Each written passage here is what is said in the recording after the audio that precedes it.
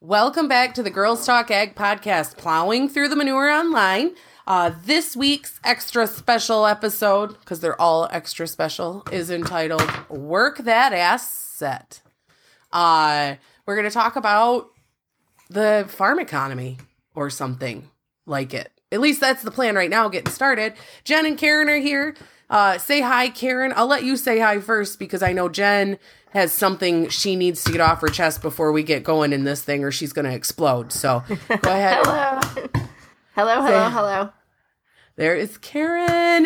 Karen just got back from North Dakota and boy, are her arms tired, right? Were you in North Dakota this week? Yesterday? I was the end of last week. No, Wednesday through Friday last week. Yep. It all blurs together. And Jen, our fearless hero, lady of the night. I don't know. Not sure I want to be a lady of the night, but might pay better than farming, Jen. It actually might. Never mind. Probably a lot better. Yeah, depending on your clientele. So yeah. Say hi, Jen. Hey. Jen, get my clarification off my chest here. You know, we're going to talk about the farm economy and bankruptcy and people quitting farming and just from my standpoint, you know, we've been through some bad times and we've been through some really good times. I just think we can judge and we can talk and we can suppose all we want about other people's situations. But in the end, you know, unless they're asking me to pay their bills, it's seriously none of my concern. And there's probably so much more to the story than we will ever know being outsiders. I don't know. I'm all up for discussing it because I think it's fascinating. But believe me, my eyes glaze over when it comes to money. Ask Chris. So if I say things that are offensive, yeah, I'm sorry, kind of, but that's okay. Kind of. If we weren't offensive on this podcast, what would we be, really? Right, exactly. We're a little naughty. That's what we are. I mean, we can make up stories about people like so-and-so did this or my God, did they even do that? I don't know. I just know if I'm ever in that situation, I hope someone says, well, we don't know the whole story, but I sound like my mom. Angie and I are going to feed every rumor. Right? Just to see what wild and crazy thing we can come up with.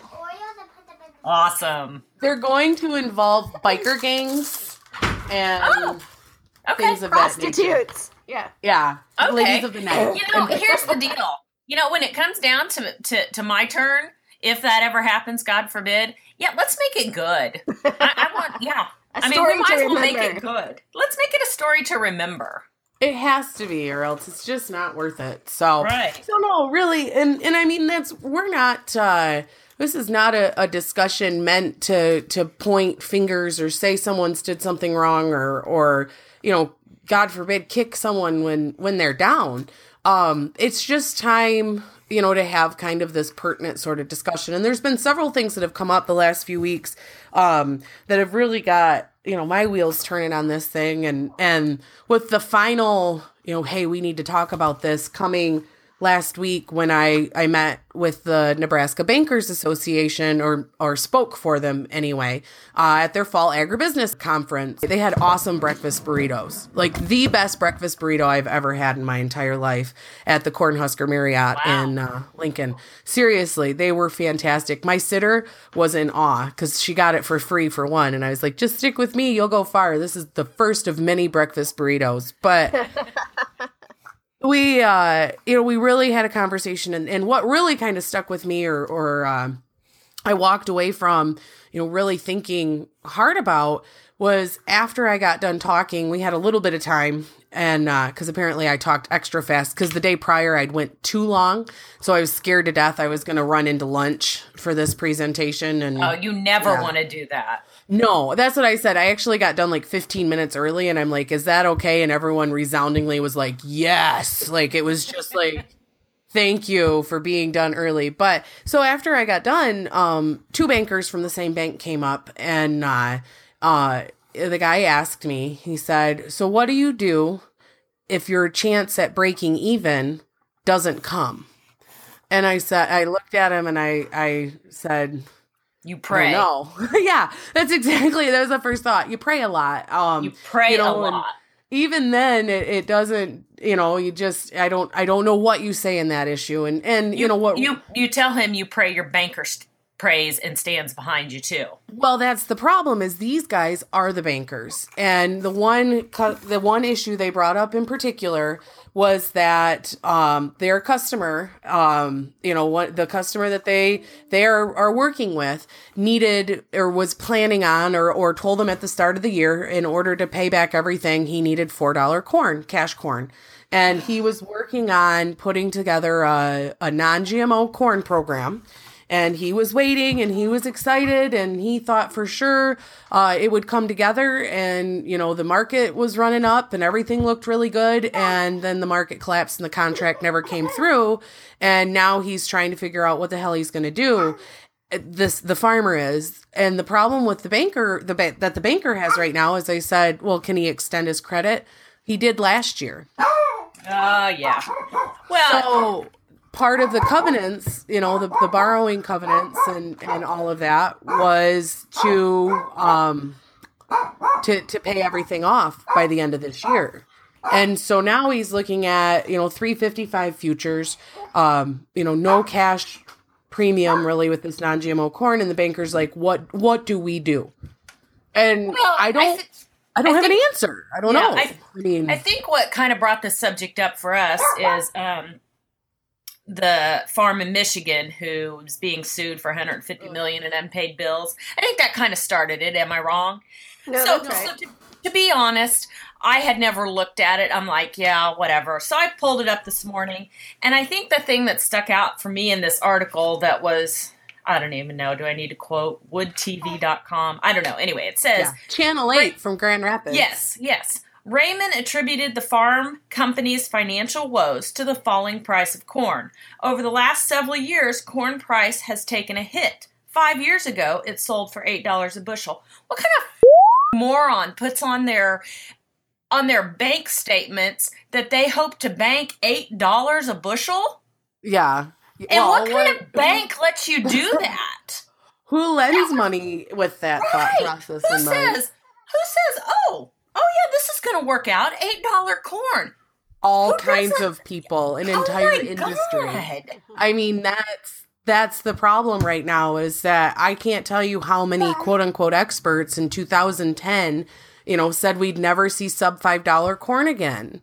Those are the same guys, of course, that are telling you now that we'll never see, plus $4 corn again. But I digress. Which I think, how do they know that? Are you kidding me? No one knows. No one knows. Why? It's bullshit. I'm sitting here kind of stuff. Yeah, I'm sitting here as someone who, part of my job is to try and guess which direction the market's going to go. And I can tell you, in every market talk I give, I tell you the things that I watch that give an indication as to what might happen. But no one can tell you for sure what the market's going to do. Now, Ever. No. If anyone tells you that, run from them, because they're crazy. But didn't you tweet the other day something about $6 wheat or something? Yeah. Well, I'm not sure. We sold $6 wheat. I know that. Right. You said, I thought, I can't, the only reason I remember is Chris saw the tweet and he made some transaction. He's like, oh my God, we don't even have to raise wheat this year. I think I just made enough money that we don't even have to raise wheat.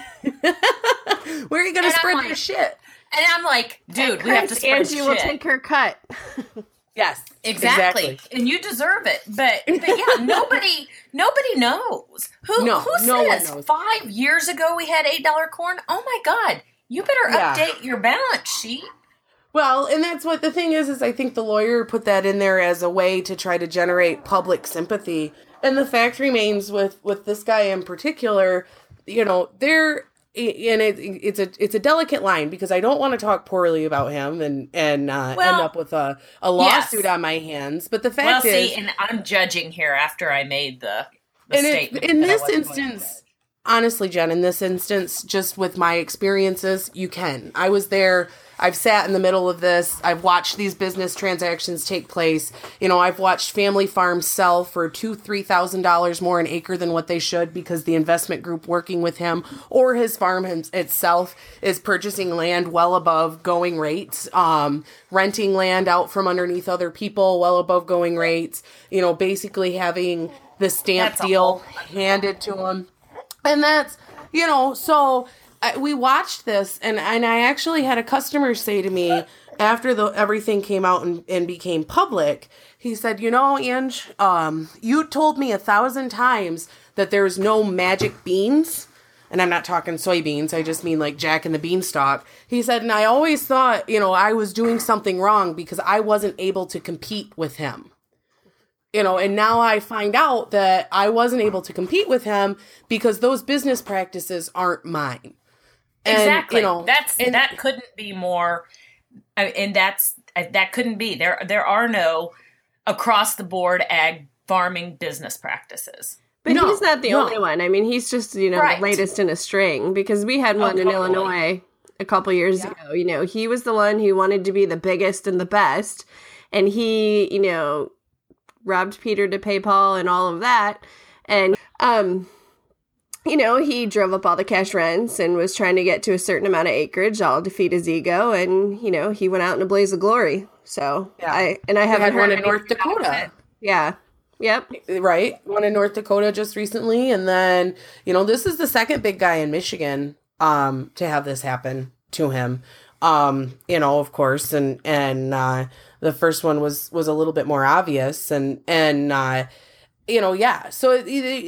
there are some ways that people are doing things, that just don't work.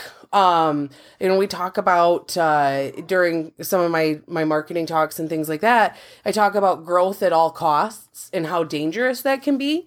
And a lot of young farmers have been beat upside the head that they have to feed the world and they have to expand and they have to have more acres and they have to be this and they have to be that, and they have to have a hired man and they have to have 87,000 pieces of brand new equipment in order to be a real farmer and be respected.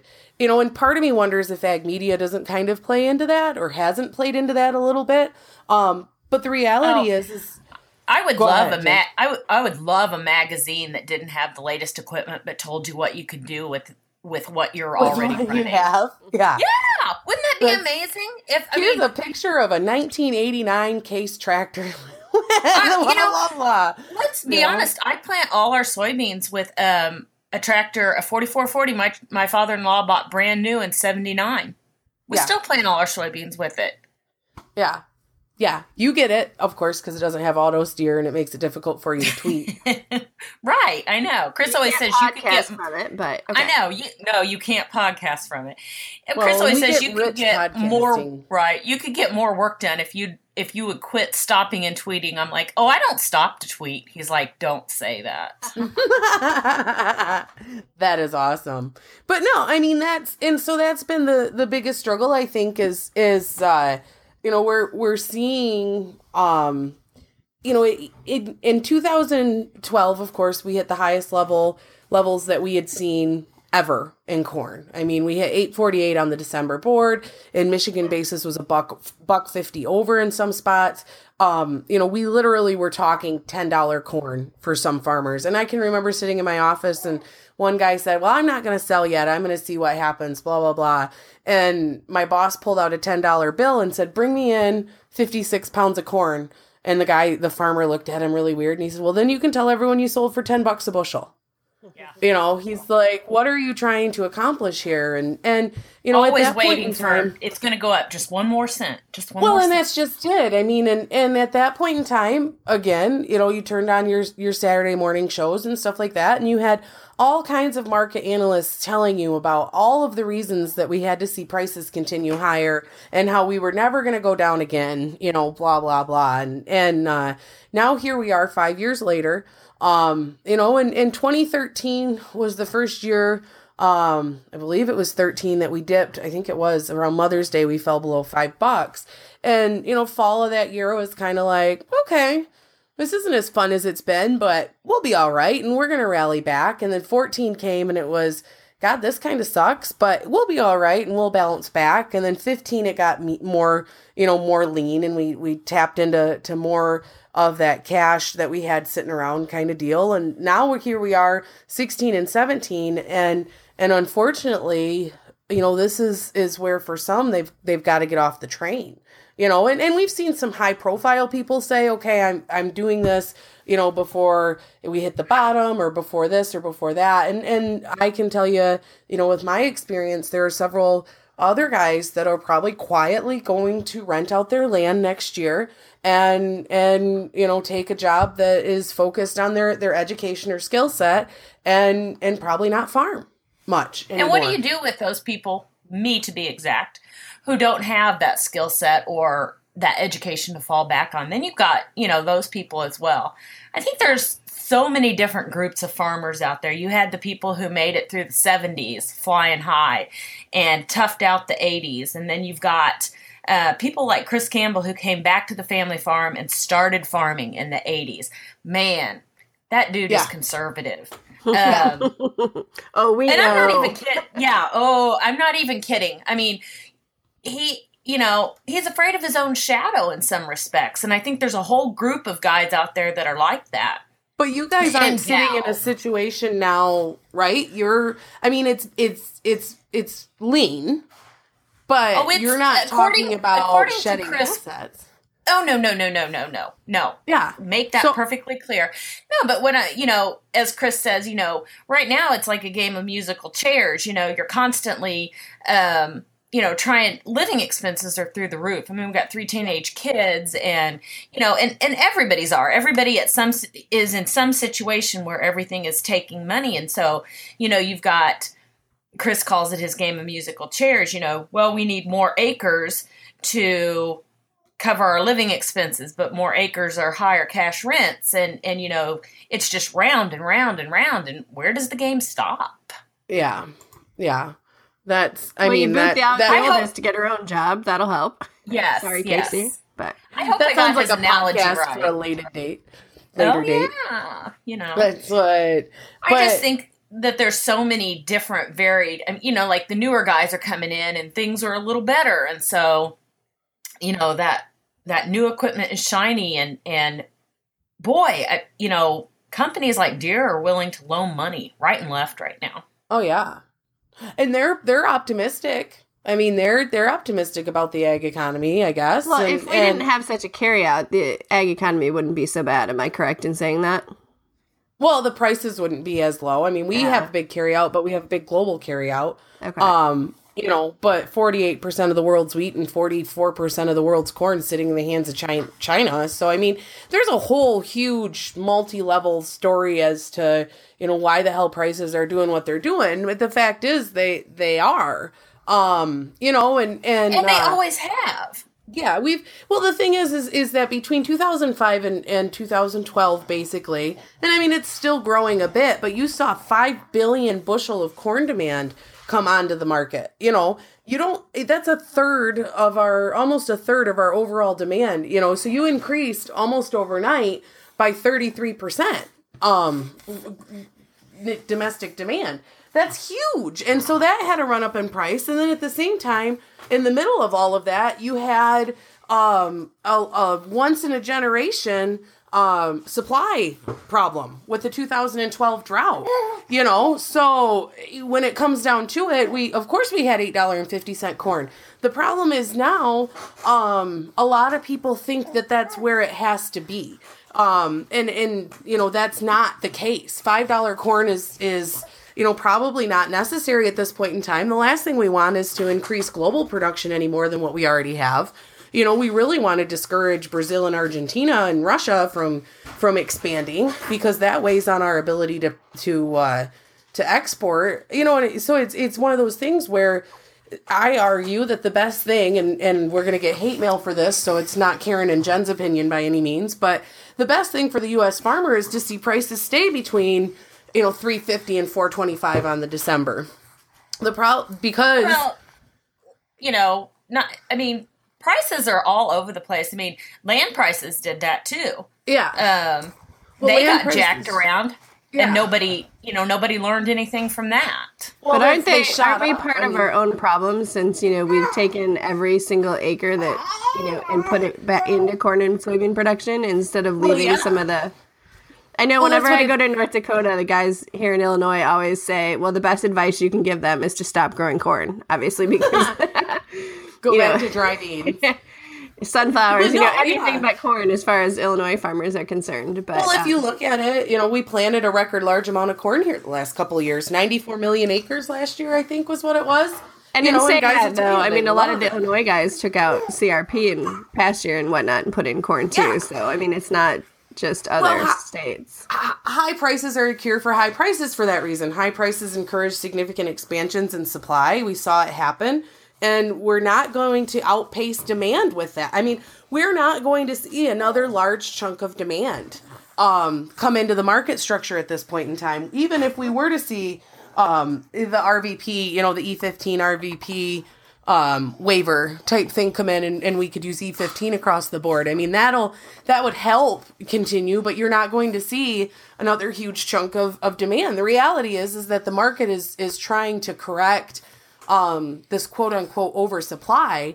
The problem that I argue that we have is that your input providers, and this is probably not going to get me any love either, they grew accustomed to high price corn and they built these headquarters with, I mean, have you seen some of the headquarters of none these of them egg wanted suppliers? To be the first to give up their piece of the pie. So as the prices dropped quickly, the input prices did not. And they slowly, and I would say they still haven't even adjusted to the point where they need to. But that's an issue. And farmers need to take that into account, when they're planning things out, that they're always going to be slower than when the price drops. Yeah, that's the other struggle that you have is that unfortunately your input prices have not gone down as they should. And they're not you've probably seen them drop as far as they're going to, unless every farmer out there starts putting his foot down, and doesn't look to buy from the guy that offers the best winter trip or something of that nature. I mean, there's things that go on in some of these input provider. I'm amazed by, some of it. And the grain industry did it for a minute. You had a lot of brokers offering some really awesome, yearly trips. Hey, we're going to go to New Orleans and give you a about tour. Getting hate mail. Oh, yeah. Can you keep your shiny mail at home and your winter trips and just lower the cost of my seed, please? Oh, I would like you, Jed, to just yell that from the mountaintops because I think, oh my God, 85% of farmers would agree, if not more, on that. The costs associated. I mean, we talked about it, with some of what these interns get for their summer jobs, the pickups. The pay. I'm going to be quiet. But those are going to be leased. I mean, but there's still a cost associated. There is a cost, but it's not free. I don't know. If I was cutting costs, I guess it would be on the intern's head. It would be for me because it builds character. But no, and I mean, I'm not. I drove a minivan when I was an intern. Come on. That may have been the only time in my life I drove a minivan, now that I think about it. I was never an intern, but I was an assistant. Maybe that's why I hate minivans. I wouldn't drive a minivan if you paid me. But a lot of people will be like, oh, but the space is phenomenal. No. No. But, I don't know. And I'm not, like I said, I'm not pointing the or... Staff. I mean, a lot of the larger companies, they have a huge amount of staff. And I think that kind of wears on farmers, too, because, they've gotten down to the bare minimum. And the input companies have not done this. Well, not all of them. Some of them have really cut a fair amount of staff. But I'm the bare minimum employees around here. Right.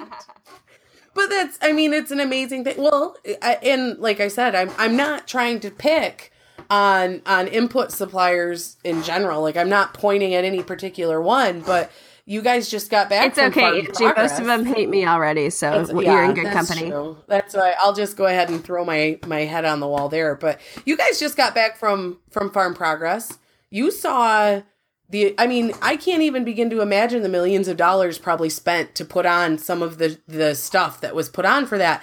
And I'm not saying we do away with it because I think that's part of what brings ag together and makes people, happy or something of that nature. But there's a lot of money being spent, I think, on the backs of farmers with the expectation that the farmers are going to continue to pay top dollar for seed and chemicals and fertilizer and equipment and things like that. And, no one's getting used to operating on tight margins except for the farmer and maybe the grain elevator through some fault of their own. But we had several people say to us, don't give us a free hat, give us a break on the price. And I was like, well, we're just the hat passer outers. We have no power here. Right. Your hats come from somewhere else. Yeah, we didn't spend the money on them, and I drove myself here, so yeah, no. Right. Don't shoot the messenger, man. I'm just trying to give you a free hat. I just think that you better know your own numbers. Yeah, I think is the big thing here, because Chris and I were talking earlier that we could go down to Deere right now and buy a brand new tractor because Deere would write you a note for it in a flat hot second. Yeah. But my banker wouldn't. No. I'd have to finance through Deere. My banker has a look at the whole picture, and Deere just cares about whether or not you can pay them at that point in time. But your credit eventually, you're going to piss. Yeah. Eventually, you're going to piss your banker off. Yeah, because he's going to know about that, whether he's financing it or not. It's on their paperwork. Wasn't it Faber that tweeted that out where he bought a new tractor or whatever? His banker texted him. He's like, "New number. Who dis?" Yeah. Yes, He's that so was awesome. hysterical. Yeah, actually, that's yes. why That's exactly right. I mean, it's like you better know your numbers. I think that's the key, because your bank sure as hell does, Well, right? And you better know them. And unfortunately, sorry, Karen, go ahead. Oh, I was just gonna say, I went to a field day yesterday that the Hefty Seed in Princeton, Illinois put on, and Randy Dowdy was one of the speakers. And he kept hammering home, you need to know what your costs are so that when you go to sell, that you're covering your costs. And he kept saying, if you don't know that you're going to make money, why are you planting that crop? And at least in his case, he has options. He can do corn, he can do soybeans, he can do peanuts, he can do cotton, and usually at least one of them can be profitable. And he also has some options for produce in the area that he's in, which we obviously wouldn't have. But he just kept saying, a lot of farmers hope, but you need to write down those costs. Your hired man costs so much, and you need to divide that out over the acres and all these things. And he asked a couple of people to raise their hands, who's been farming for 50 years? Who's been farming for 60? And he had 3 over 60 years, and 2 of them were in the 60s, and the other one was 70. And he goes, you don't farm for 70 years unless you're making money. Am I right? Yeah. And so he had his wife next to him, and they had been farming for 70 years and married for 70 years. Oh, wow. And so, damn. I know, that's probably more of a bigger feat in itself. Yeah, exactly. That's probably why he's been farming for 70 years. And that was one of the things that Dowdy said, he's like, I'm not a good marketer. Maybe I should have my wife do it because she's less emotional. But, he's like, you have to know your costs. He's like, write down every single thing you pay for, your liability insurance, your crop insurance, all of your inputs. And, and all good grief. Chris could tell you how much I spent on tampons last year. And that's what it needs to be, unfortunately. But not everybody is like Chris. No. I was sitting next to one of my growers, and he's got spreadsheets for his rotations out for the next 10 years and has everything figured out to the penny. Yeah. But not all farmers are like that. No, not Chris at all. Chris is a special farmer, but Chris is special. But not in this type of economy, that's an advantage. Yeah. It is an advantage. It's I've had this conversation with several different people on, what that means to know what you're up against. And there's very few businesses. In fact, there's probably 0 businesses outside of farming in this world that you could go to your bank and say, I'm going to take $1 million out for a business. And the banker says, okay, well, where's your business plan? Well, it's just that I'm going to plant some stuff. I'm going to create a product, and then I'm going to sell it. Well, what kind of market value do you think you're going to sell it for? I don't know. As much as I possibly can get. Oh, well, here's a check for $1 million. That's not. And so I'll have so many people that'll flat out argue with me, come up to me after marketing meetings and say, there's no way I can figure out my cost per bushel. That's ridiculous. I don't know what my production looks like, blah, blah, blah. And I understand that you don't know what your production looks like, but you have an idea what your production trend looks like. You know, yeah, what you have your APH and what you've produced in the past. Yeah. Yeah. And I've had guys on Twitter, I've had guys, you know, face to face tell me that there is no way and that's just a bullshit, you know, story that they should be able to figure out, you know, within the realm of X amount of, you know, whatever per bushel. And it's like, you know what your cost per acre is. What, you know, what do you need to achieve revenue per acre to get that? Yield be damned. You know, one of the what points do you have to have? Yeah, one of the points Dowdy made yesterday is he's like, you know, it's row crop farmers. He's like, if you ask a hog farmer or a beef farmer or a dairy farmer who produces milk, they all know their exact cost. Most, yeah. I would say most do. I think there's some cattle feeders out there that are probably like, I don't know, I paid $150 for this feeder, but we'll see what works out. You know. And that, yeah. No, but he just said in general, the mentality is different. So yeah. Farming on But hope. I just wanted to bring up another point. So, you know, this year was kind of a rough year, and I had a couple growers tell me early on, I'm not spending any more money on this crop. And you know, you have to know what that point is for the season too. You know, if it's all going to crap, there's no reason to be spending extra money. And especially, we always tell people when they're on the line, you know, when you go to save bushels, are you saving your own or someone else's? You know, as opposed to what your crop insurance is. And a lot of guys don't look at it that way. Well, I just need to get the most possible. I'm like, no, you need to be the most profitable. Yeah. And exactly. It's not your job to, you know, try and save somebody else's revenue. There needs to be a I'm done phase. Right. That mark. And this year we've had a lot of weed problems, and people are like, why aren't they controlling them? I'm like, you know, at some point you just have to stop. You know, you can't bleed money. Yeah, trying to control some pigweeds that are still going to be coming out of the ground for the next month. Well, and that's what you can't throw and not increase bushels. Exactly.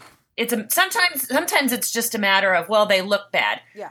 At this point, you got to reach that. I'm done. I'm done. You know, somebody in weed science, you can handle some weeds, and I know there's some fields out there that are way worse than. Sorry, we have a little kid trying to play Play-Doh. Mm-hmm. Fine, go. And they do look bad, but, you know, you can't go broke trying to, you know, keep the weeds down at a certain point in the season. I mean, you just have to just let it go. And, you know, there are certain weed densities that you can handle that don't affect the crop yield. And a lot of that will have to, you know, depending on how much moisture you have and whatnot. But if you don't have the moisture, then you're not going to have the moisture to, you know, have the yield either. So you really have to weigh your different decisions. And I had some guys in Central Illinois pretty early on this year tell me, I'm not putting any more money in this crop. So yeah. Yeah. And there comes a point where you have to stop throwing good money after bad. And I got an email from a guy earlier this week, and it's funny because he actually lives in what I would call the neighborhood. He's like 25 miles from me, but it's still the neighborhood when you're out here. I swear to God. And I've always driven past his place and just been in awe. Like he's got a cow-calf operation and just this beautiful old farmhouse that sits, you know, on this gorgeous lot of pasture and everything. And every time I drive by, I'm like, I want to go to there.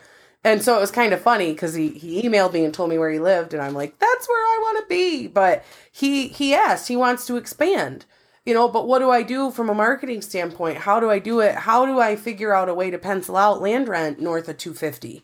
And I said, well, you know, for one, you have to be able to know what your yield potential is on that land.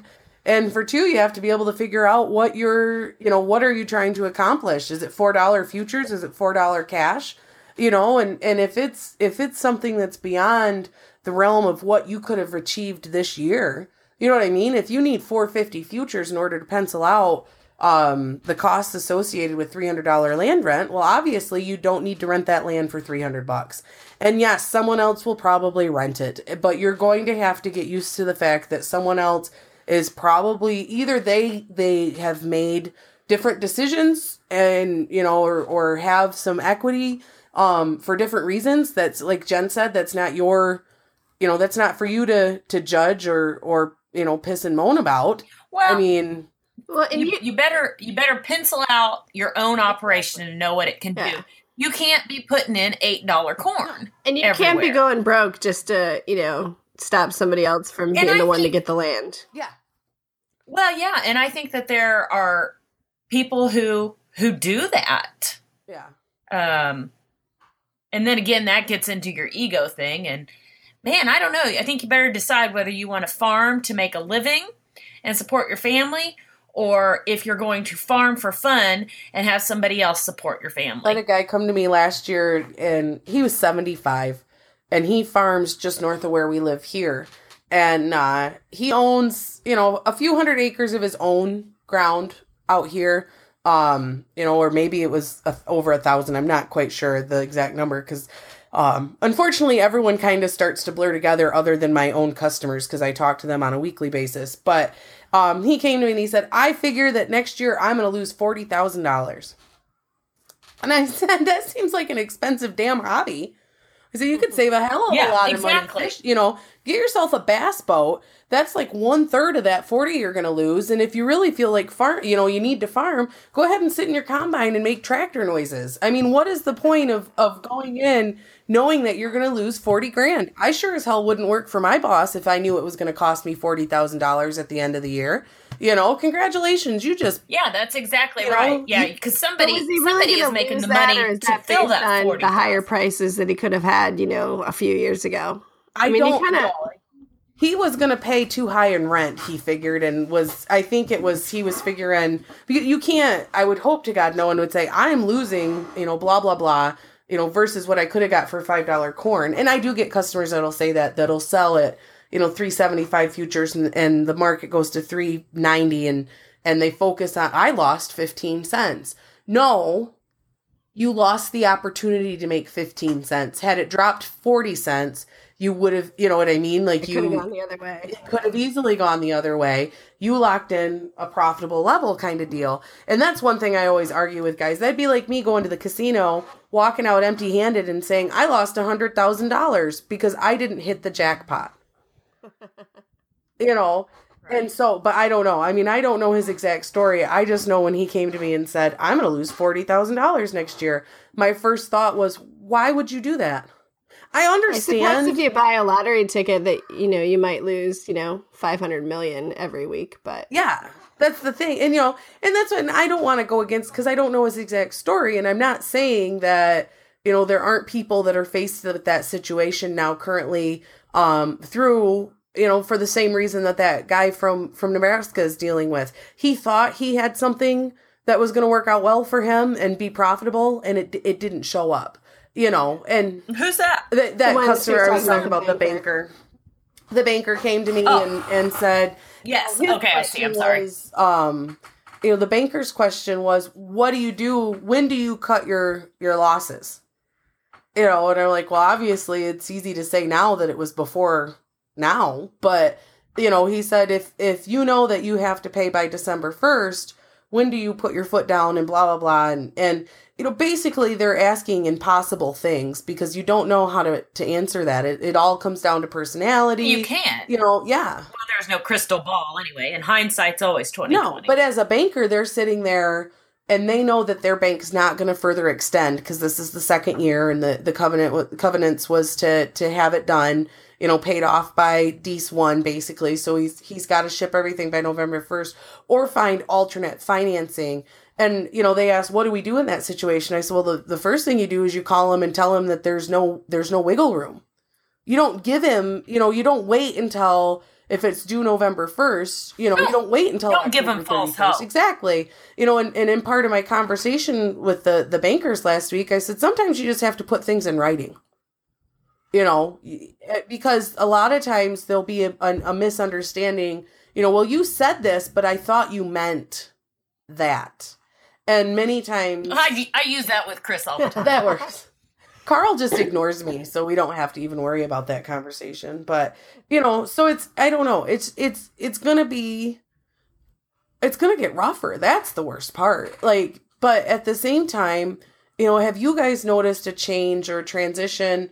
When I started doing this in 2005, the price of corn, my job that day, my boss told me, okay, here's a list of people to call them and tell them that corn is $1.75 picked up and see what they tell you. You know what I mean? And that's what it was. And most of them told me, that day, well, as soon as it gets to $2.25, sweetheart, you give me a call and I'll sell you the whole bin. I learned one thing that year in particular is that As soon as it got to $2.25, no one sold me the whole bin. Not at all. But at that point in time, it was very, very rare to see multi-generations working on the farm too. And now it's quite common to see, 19, 20-year-olds getting started, multiple 27-year-olds on the farm. There's 4 or 5 families trying to live off from this income too. And I think that is hard to see or hard to do or hard to accomplish, or I don't know. Do you see that too, Karen, with the farmers that you're working with, or no? I have a few that are that way, but they generally have other businesses involved with their farming. They either have trucking or something like that, or they do a custom wife with work. a good off farm income. Yeah, or they sell seed, different things like that. Yeah, so they add in extra, in which that is one thing too. I think I just got done railing on input providers, and for that I apologize, because I think that growth or that boom in that side of the business allowed for expansion that wouldn't have otherwise been. I mean, how many new seed salesmen do you know that is part of the supplemental income that wouldn't have otherwise had that opportunity maybe 12, 15 years ago? So hate mail here, but you got to blame the farmer a little bit for inputs. I don't want to say going up, but being what is the word I'm looking for? Farmers willing to pay it, because when the price is good, farmers are willing to pay it, and when the price goes down, farmers think everything ought to react as fast as the market reacts, and that everybody ought to understand that. Oh, well, now I'm not making as much money, so neither can you. And normal businesses just don't work that way. No. It's hard to see. I know with the seed, they always, the salesmen always say, well, it still costs us so much for the technology and for the research, and that hasn't changed. So the price of seed hasn't come down. Well, did I see someone say that Monsanto released some of their prices, and there's bags of seed corn that are 400 that have a 4 in front of them?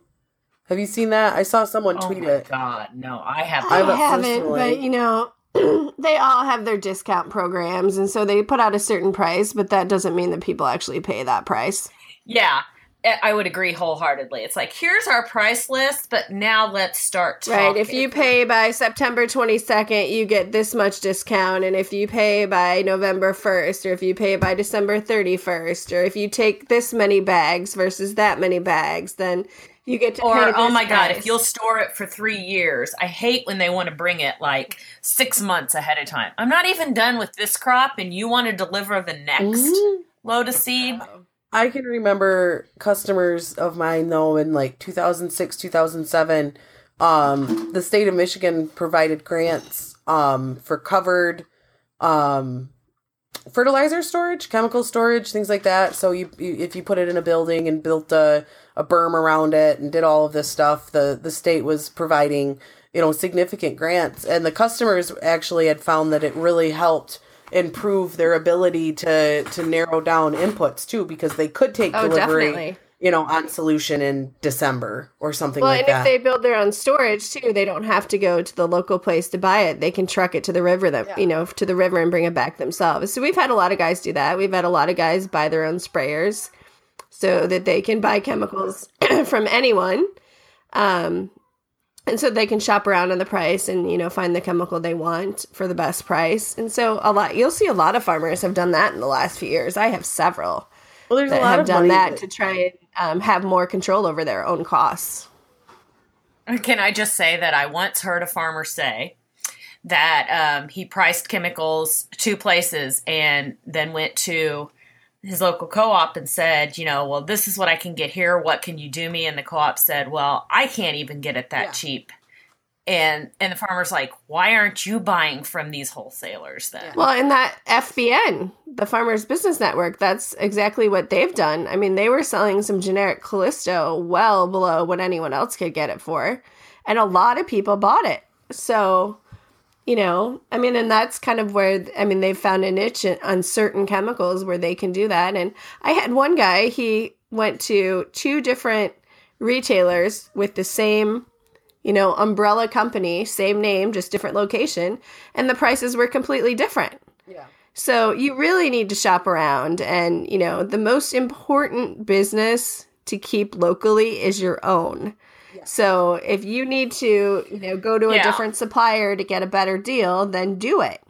Yeah. And there's no... Yeah, it's always nice to support local, but in the end, your business is even with this guy. Local. I mean, he had 2 locations within 15 miles. I consider those both to be local. Exactly, so, they are. You know, whether you choose one over the other, I mean, do what's best for you. You know, shop around, get prices, look at FBN's prices. You know, call some of the wholesalers. Know your limits. You know, I mean, if you don't have your own sprayer and you have to buy from the local retailer, I mean, that does limit your options. But there are a lot of farmers out there who bought their own sprayers and are doing custom work. Yeah. And they can work with you. Yeah. And, you know, that's kind of their side revenue, and they can work with you also. So, you know, talk to some of them and figure out what works best for you.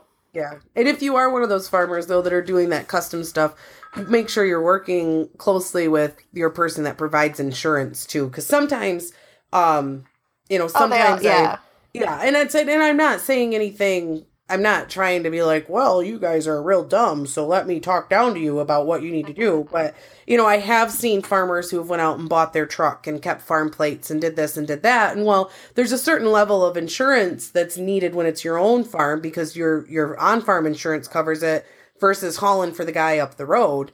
And for being commercial. Yeah. And I get a versus lot of, you know, I have seen it in, you know, over the years where, you know, Joe Farmer has his neighbor guy haul some bushels and, you know, something terrible happens and then everyone's arguing over who's going to cover that load because when you're hauling for your own farm, you don't necessarily need cargo or you may not have cargo coverage that would cover, you know, it's just, it can be a mess on that side too. So just make sure you don't make a decision that could get your, you know, out of the frying pan. If you're going to spray chemicals commercially, you need a commercial pesticides license. And you also, in order to get the commercial license, you have to show that you have the correct insurance. Yeah. At least I know in Iowa and Illinois, you have to do that. Oh, yeah. So. Yeah. And that's why, I mean, and so there's other ways to increase your on-farm income and to, you know, really enhance your operation, so to speak. And, you know, it's just, it's hard right now. And obviously everyone's trying the best they can. You know what I mean? There's no one out there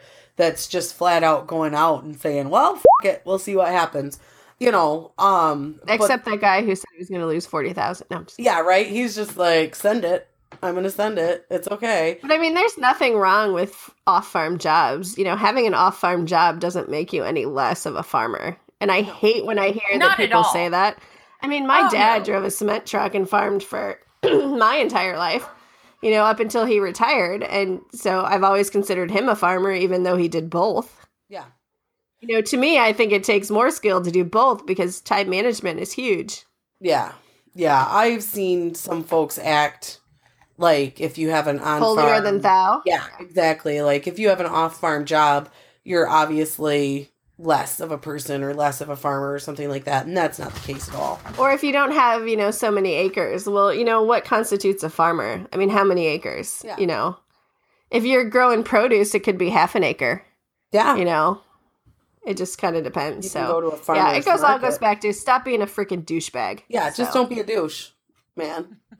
You know, so, and that's, it's one of those things, though, that we're really going to have to watch. And, you know, there's a couple of things out there that as a farmer, you know, in my opinion, from an economic standpoint, you've got to pay attention to your risk if interest rates increase, you know, that in particular, you know, if you're standing a chance of seeing evaporating equity, you know, in our neck of the woods with that big farmer going under, obviously that land's going to come back into the pipeline to be planted by someone else, either sold, well, you know, didn't some other big farmer go under and that's how this big farmer got as big. Yeah. That was orchestrated by a bank. It was a real interesting process when that happened. Anyway, I'd have been that land is cursed. I'd pay a lot of money to be a fly on the wall, you know, of that conversation.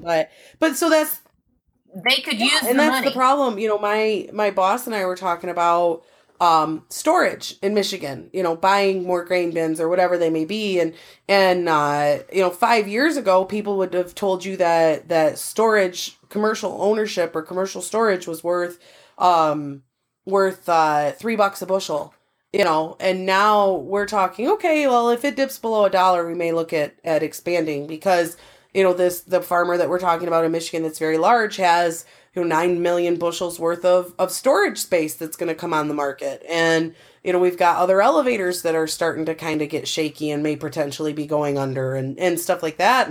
And you know, we've been down this road before. It's scarier because a lot of us weren't around when we were, except for Chris Campbell. He remembers. He's ancient. He remembers. But no, and I mean, there's a whole generation of farmers that honestly, you know, they may have noticed that we've hit a speed bump or it's just not as fun as what it was, but they'll be fine. In comparison, I mean, none of the younger guys have gone through the 80s. No. You know, between the drought in 88 and the high interest rates, they've not really felt that kind of pain. No. So. No, they haven't. And, you know, I wouldn't wish that kind of pain on anyone. No. But you need to learn from those mistakes, even if you didn't feel it or live through it. You know, you need to learn. I mean, you know, we may never have $8 corn again, and we may, but it's nice to know. It's nice to learn from that $2. You know what I mean by that? You know, $8 corn didn't make everyone crazy. I mean, there are plenty of guys who are buying stuff now because they were smart then and didn't throw it out the window. You know, they saved it and for another day. And there's still people buying equipment and buying land and, you know, and building prices drop is the best time to expand if you have it in you. Yeah. We made it through the hog crash of 98. And Chris always says my eyes glaze over when we talk money. And they do. It's like, you know, tell me what work needs done and I'll work my ass off. Want me to sit down and discuss books and money? I'm like, whatever. I know what it means. I can discuss it. I can do whatever you want. Do I enjoy it? Yeah. Not in the least. Chris loves it. And, you know, he is special. And we made it through the hog crash of 98. And I remember in 1998, I was pregnant. I had a 2.5-year-old and I was working part-time off the farm. And, things got pretty bad. And of course, you know, money makes my eyes glaze over and I'm like, whatever. And I wanted a new pair of shoes and the internet was brand new. And I ordered this pair of shoes and they showed up on the porch. And I don't think I've ever been yelled at so much. That pair of shoes was Chris's breaking point. He's like, do you know we have no money? And I'm like, it's a pair of shoes. But that pair of shoes, I remember thinking, oh my God, we really don't have money. Because I can't have a new pair of shoes. And I know that sounds so trivial and childish, you know, of me to not realize that. But me, I was like, you know. And this is why you didn't get a 25th anniversary present, Jen. This is probably why I didn't, because I had a pair of shoes. I also remember we have no pictures of Christmas that year. So we had like this 3-year-old daughter who has no pictures from Christmas. And of course, hog shit just eats work boots up, and Chris needed new work boots, and we had to buy him as his Christmas present. And I didn't tell him. I'd already been yelled at over shoes, but I did buy him a pair of work boots for Christmas. And I was scared. I remember being scared when I ordered them. Oh my God, what if I get yelled at again? What if we really can't afford them? You know, I just think you need to keep in mind whether or not you live those times, you can learn from them. Yeah, and that's, I think it's just all hands on deck in a lot of ways. And you know, there's nothing wrong with making that hard decision either. Like, there's zero things wrong with saying, you know what? To hell with this. I'm not going to do it. You know, because you've got to be aware of how much your health and your peace of mind is worth as well.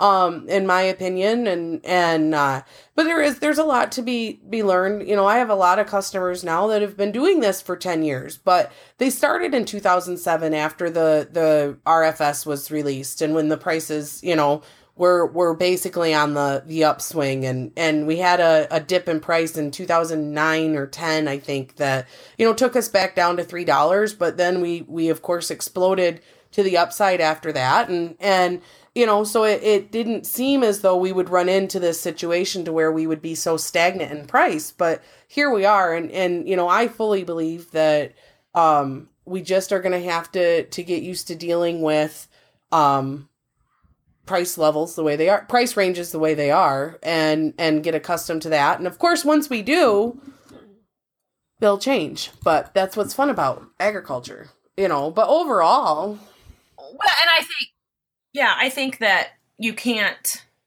I don't know. I go back to the putting on his books that he's going out of business because he sold $8 corn 5 years ago. You got to use your head. You got to use your head. You got to know your operation. And you got to know your operation. Right. Do what's best for you and your operation and not worry about the guy next door. That's the biggest thing, I think, is, you know, if it does not work for you, then it just does not work. You know what I mean? Like, that's fine. It may work for someone else. That doesn't matter. You know, there are other people that you know, like we said, they may not have tapped into their equity. They may not have this. Their costs may be much lower. You know, just because you can't break even at $3.20 doesn't mean that someone else can. But they're also not likely to be going out spending $300 on land rent. You know. Or their wife isn't buying shoes during the hog crash. Jackass. I know, right? It's probably all my fault. At least maybe they were leather. I just think everything is individual. Yeah, they were. And I think that you need to quit worrying about what everybody's talking about around you and focus on what's good for you. Because people are going to talk, period. And it may not be good for them. They just may not have come to that conclusion yet. Yeah. They'll discover it eventually. So, you know, my favorite saying is karma's a bitch only if you are. Good one.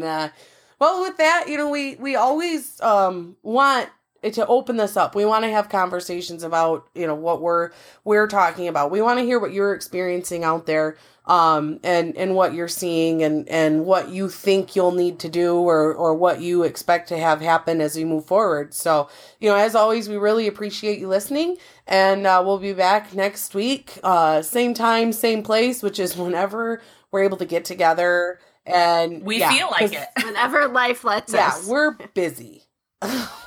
We are busy people. So, all right, we'll get that. And with that, we'll wrap her up. Have a good one.